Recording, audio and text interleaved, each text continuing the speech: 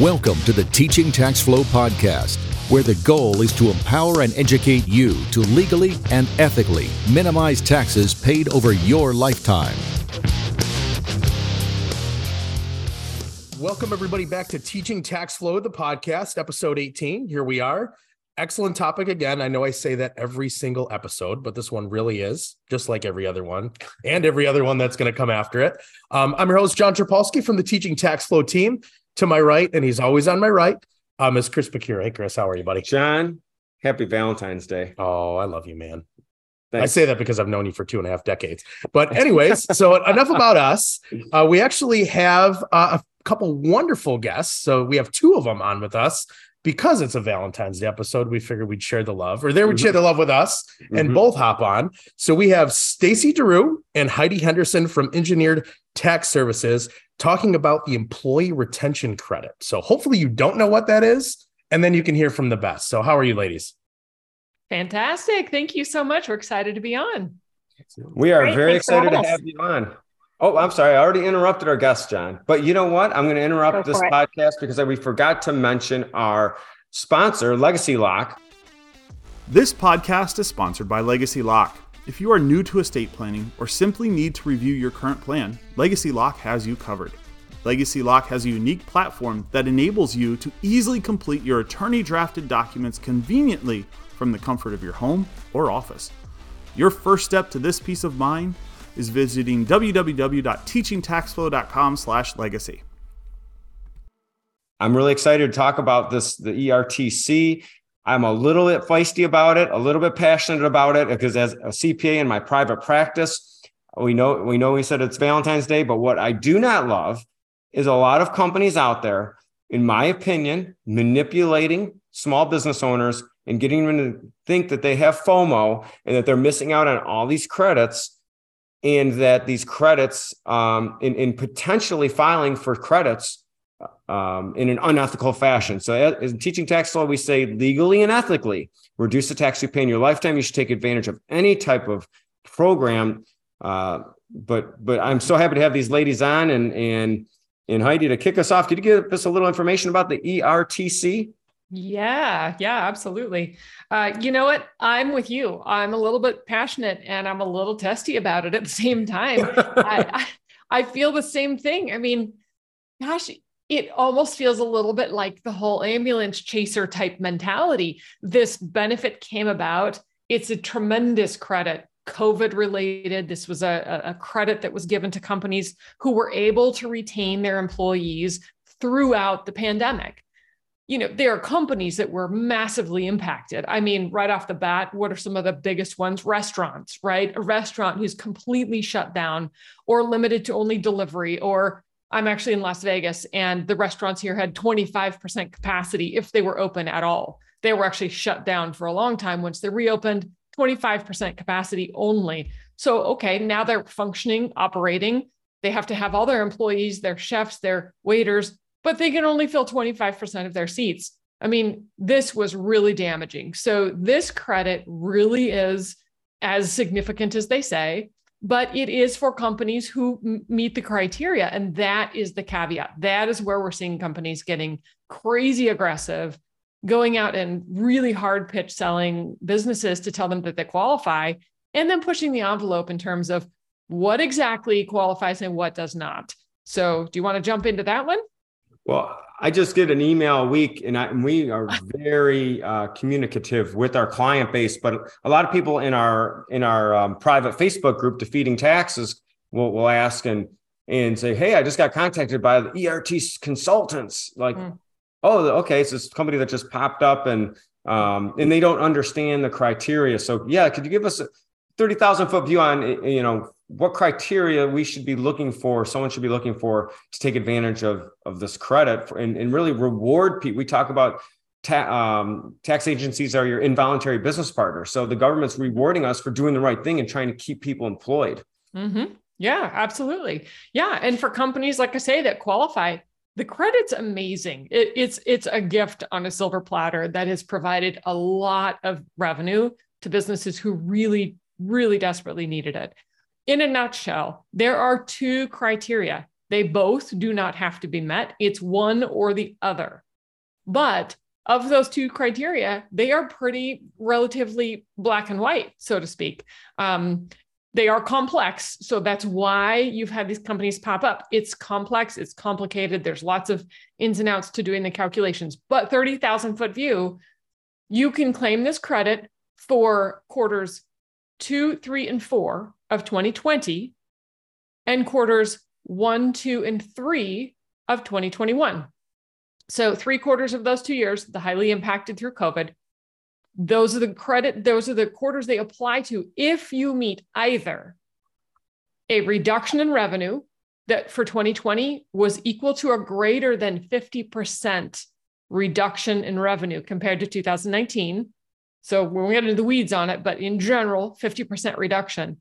For the credit in 2021, the company has to have seen a loss or reduced gross receipts of 20% as compared to 2019 or 2020 in the same quarter. So we can do all this sort of metrics to see, first off, did they have significantly reduced revenues based on what they were doing before COVID? And if so, that can qualify them. The second qualifier then is, let's say they didn't, maybe they were negatively impacted, but they still managed to do well and keep their revenues above these, significant losses. The second criteria is that they had a partial or full suspension. Now, this is essentially something that was government authority imposed. There was some restriction that we can fall back on that we can see specifically applied to them that restricted them from functioning at full capacity or partial, closed their business. The example in Las Vegas is, they had shutdowns or 25% limitation on what they could do. There are some areas. I also live in Utah half the time. Utah did not have any mandatory restrictions. They really didn't. Companies continued to work. Yeah, wear a mask, but companies were functioning. So unless they have the gross receipt reduction, they're not going to qualify based on the partial suspension. So that's really the two criteria that we're looking for. And that's a great point. And a lot of times, it's funny how local or state policy impacts tax, right? And I mean, I'm in the state of Tennessee, I reside, where there were very little restrictions, where New York, California, some of these other states, especially California, had a lot of different restrictions, which is a bummer in a lot of ways for an entrepreneur, but also would make it easier to qualify for this credit. And I know there's some interplay with PPP as well, especially for 2020. This one was this credit was a weird one, because originally, I think for 21, you were able to get the fourth quarter and then it went away. I think, I don't know, Congress ran out of money or something happened there too. Yeah, exactly. They had originally, when they first passed the bill, they said it was for 2021 when it started, which was second quarter, and then through 2022, 2020 and then 2021. And then as people and businesses started to claim it, there was so much activity. There were so many claims. It was really tremendous. But then really business came back quite well before the fourth quarter. So that's why they kind of backpedaled and they made an amendment and cut that off just right as we were coming into the fourth quarter. So if a business owner, a lot of times we run into situations where business owners thinking, oh my gosh, 2020 and 2021, I missed out. Now, as a practicing CPA, we know there's a statute of limitation for filing payroll tax returns. Can somebody, let's assume they meet one of the eligibility requirements, can they still go back and recover ERTC funds or employer retention tax credit funds now? Yeah, absolutely. And to your point, statute of limitations is that you can go back. So to claim the credit, you have to amend the 941 and the tax return to go back and make an adjustment and get the credit. The statute of limitations, what that is it says you can go back and amend anything that you filed for 3 years from the date you filed it. So when we go back and we look at, let's say, the second quarter of 2020, when we filed a 941, the date that was filed, it's 3 years from that date, which is where you're eligible to amend that to claim the ERC. Once we get to that date, you'll no longer be able to do that. So you still see a lot of these companies out there promoting this and encouraging businesses to claim the credit because it's a little bit short-lived, right? This is something that in another year, we're going to completely lose the ability to take everything through, quarter 3 of 2021. But right now, everything is still available to claim through those amended 941s or the tax returns. So really really a two-part question or two separate questions for you. So one of them being that, what percentage of people do you believe even know that this exists? Because this is something that does not come up a whole lot in a lot of conversations, ironically, that I've been a part of. Yeah, it's a good question. The CPA industry, I think, did not grab hold of it. I mean, it came at a time where, to your point, Chris, there was PPP loans and there were all this stuff happening, right? There was COVID plus regular tax returns, just this whole, also having to shift into, now we have to work remote, which this industry has been one that has really not been very cutting edge as far as technology. So there were all these changes, and ERC was just one more thing. It's kind of like the straw that broke the camel's back. So a lot of CPA firms just were like, no, we're not dealing with this. I didn't even see any email notifications or updates, even from my own CPA saying, hey, FYI, here's this thing you may qualify for. It's worth considering. I think they were so overwhelmed. They're like, hey, let's just not mention it. Maybe they won't notice, which is really sad. But my point being that because it's complex, you end up with a situation where you've got this tremendous tax code the CPAs understand. But that is also why I think a lot of these businesses sort of came out of nowhere and now are starting to send out all of these, to your point, emails. I had a client last week who actually, a CPA client of mine I work closely with, sent me an email from his client with an image. It was a screen. He'd taken a picture of a piece of mail he got, and it looked exactly like a piece of mail, physical mail you would have gotten from the IRS. It was in the IRS's, computerized font, like, coming out of DOS with like a dot matrix printer. It looked just with the perforated edge. It looked like an IRS document. And it was saying, you're eligible for, $27,000 in credits per employee and blah, blah, blah. And, the client, the business owners are going, hey, CPA, why didn't you tell me about this? I'm going to work with these guys right now and get it. So it has taken a while to gain traction. But these companies have been very, very aggressive in pushing out those types of things and not even calling it employee retention credits. They're calling it different things to try to get people to look at it and let them file these credits for them. And then to follow that one up too, say somebody's listening to this and they, we started off obviously talking about the sharks, right? Yeah. Those that are out there that just blatantly take advantage of the situation.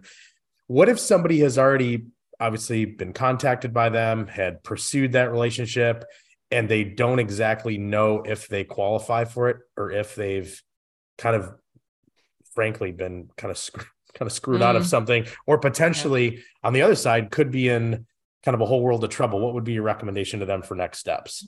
Yeah, it's a great question. I know exactly where this is going. I just figured I'd get it out there. Yeah. I have some dear friends, some of my best friends. I've known them for years. They have a small business. And I told them about this 2 years ago. I said, you guys, they've got a landscaping business. And I said, depending on your revenues, you weren't impacted by shutdowns, but depending on revenues, you probably qualify for this. And they said, oh, no, our CPA takes care of stuff like that. And we took PPP, we've got everything. And I said, no, this is different. This is new. This is an addition. And they couldn't quite sink their teeth into it. And I'm like, look, they're my friends. I'm not going to put the thumb screws to them. So I'm like, all right, up to you, but be aware. So, here we are a year later, believe it or not, I'm on a plane with them to Europe. We're going on vacation. And we're sitting there. My friend says to me, we're so excited. We're working with this company for this payroll credit. And we're getting like $45,000 in credits back. We're super excited. And I said, what are you talking about? I said, wait a second, the one I told you about a year ago? And they were like, well, oh no, I don't think that's the same. Yeah, same thing. So fast forward, I said, look, before you sign anything, you send me your stuff. They sent me all their P&Ls. I ran everything. They do not qualify. Flat out, they do not qualify. There were no shutdowns. They were landscaping it. They spray lawns. There was no shutdowns. They worked at full capacity. They work outside, had all their employees, and they did not meet the revenue reduction, that the reduced gross receipts. They don't qualify. I'm having to tell my friends, listen, I'm sorry, but this 45,000 that they promised you, not real. They said, but he told us we do. Like, he's ready to file it right now. He said we do. I'm like, I love you guys. I know that you respect me. I know this is hard to hear, but you go right ahead and file that. You are going to get audited. You're going to lose it. You're going to get hit with penalties and interest, and you're going to be in a world of hurt. And you paid these guys, 25, 30% they were trying to take of the credit that now you are completely out on. I said, I wish I would love to get this credit for you. It is not worth the risk. It is not worth the penalties that you will end up eating at the end when you do this. So, if it's already been filed, honestly, I guess it is what it is. And you hope you sleep at night and hope everything's fine. But if you're in the process and you haven't filed anything, I would make sure that you are really digging in, either talking with someone who's been around and it's not a company that just, founded a year ago and will be out of business next year. Or talk with your CPA and really dig into it. Just make sure that everything is substantiated and solid. I think what happened is, PPP was so sexy, for lack of a better term, easy to get. Of course, when it came out, the first draft, we thought that independent contractors were employees. No, yeah, and it's it was almost like you had two children and we played baseball. So let's say I had an 11-year-old son and a 9-year-old son that played baseball. My 11-year-old son's pretty darn good player and he's an all-star, but my 9-year-old son just plays on the 11-year-old son's team because it's easier for our family. And then by the time they're 4, we look around and say, holy moly, the 9-year-old is the star here, right? Yeah. Because everyone's focused on the 11-year-old being PPP. And the ERTC is but the thing is, banks don't make money on ERTC. In CPAs, for us, we made a decision very quickly that we are not going to file these for our clients. We are going to seek out the best advice possible and bring in people that are professionals.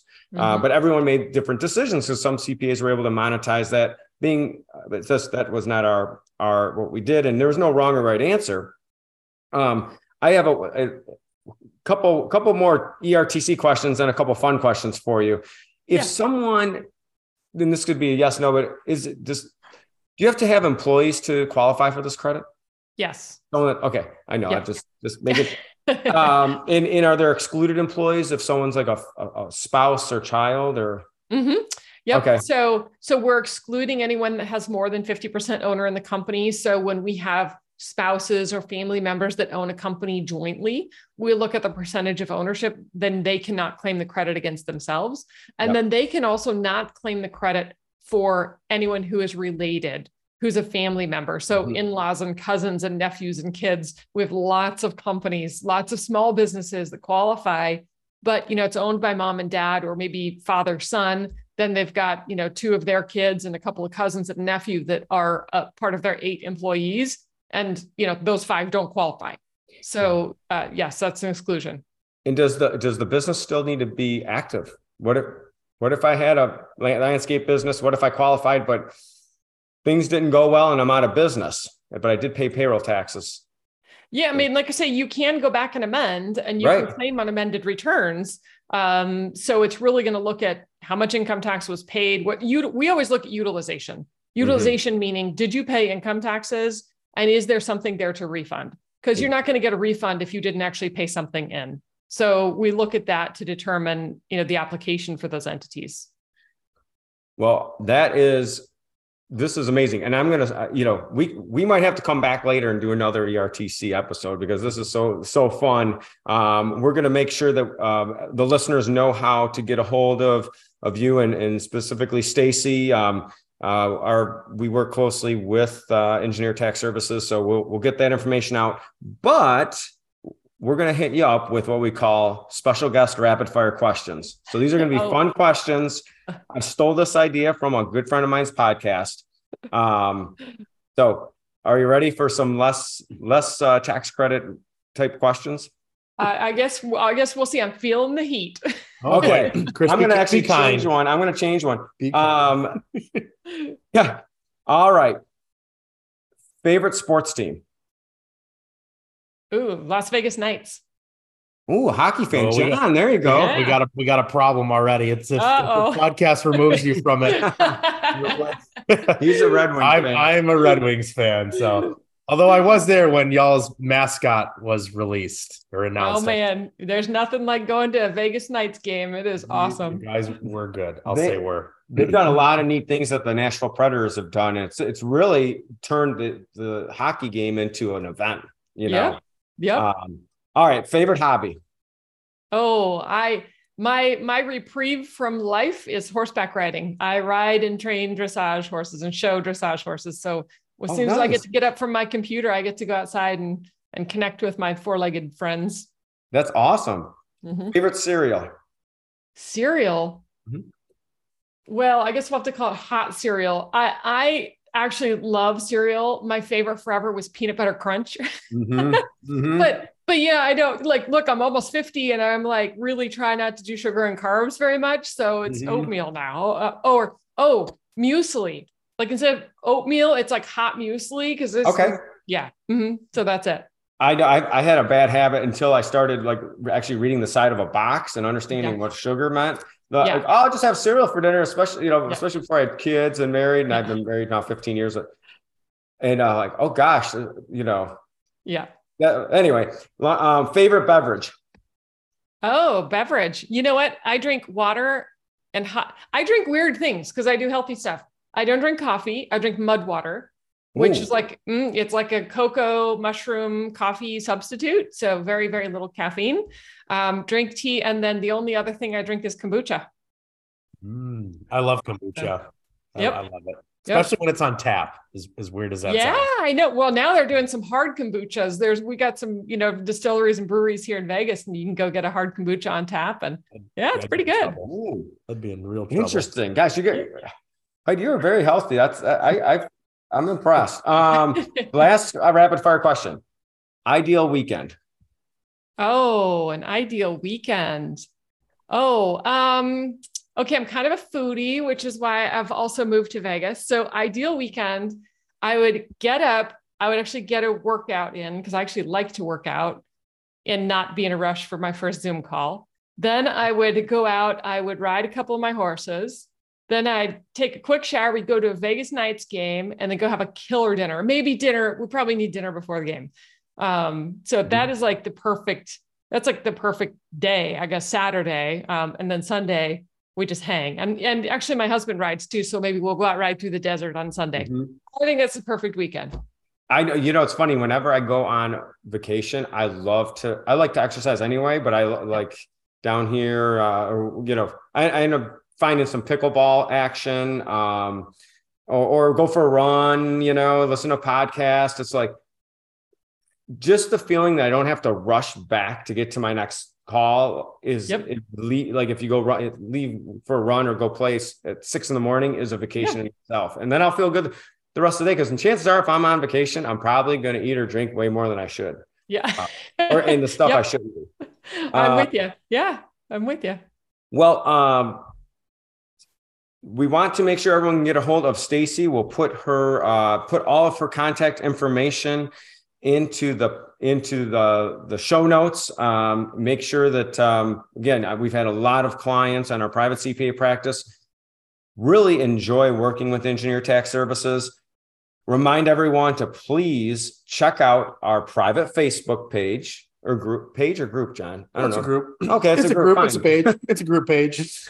Defeating Taxes. Please come check us out. We do have a Teaching Tax Law Facebook page as well. We're trying to get us a lot of complimentary content out there. And that group too, Chris, I know we mention it every once in a while, but it's actually a great, it's a great place just to ask questions. And it's one of those things that really has become a resource for a lot of people, right? So feel free, if you do join that group, chime in on any of the conversations. Yes. We always welcome that. And then also if you had any specific questions or comments, drop them in there on your own. I mean, our entire team is on there. You'll see that we're very active in it, as well as a bunch of our ambassadors, a bunch of our content creators, really our whole crew. Exactly. We'll have Heidi post her weekly, best restaurants in Vegas. I'm sure that'll be a good poll. People would like that instead of the polls that I absolutely.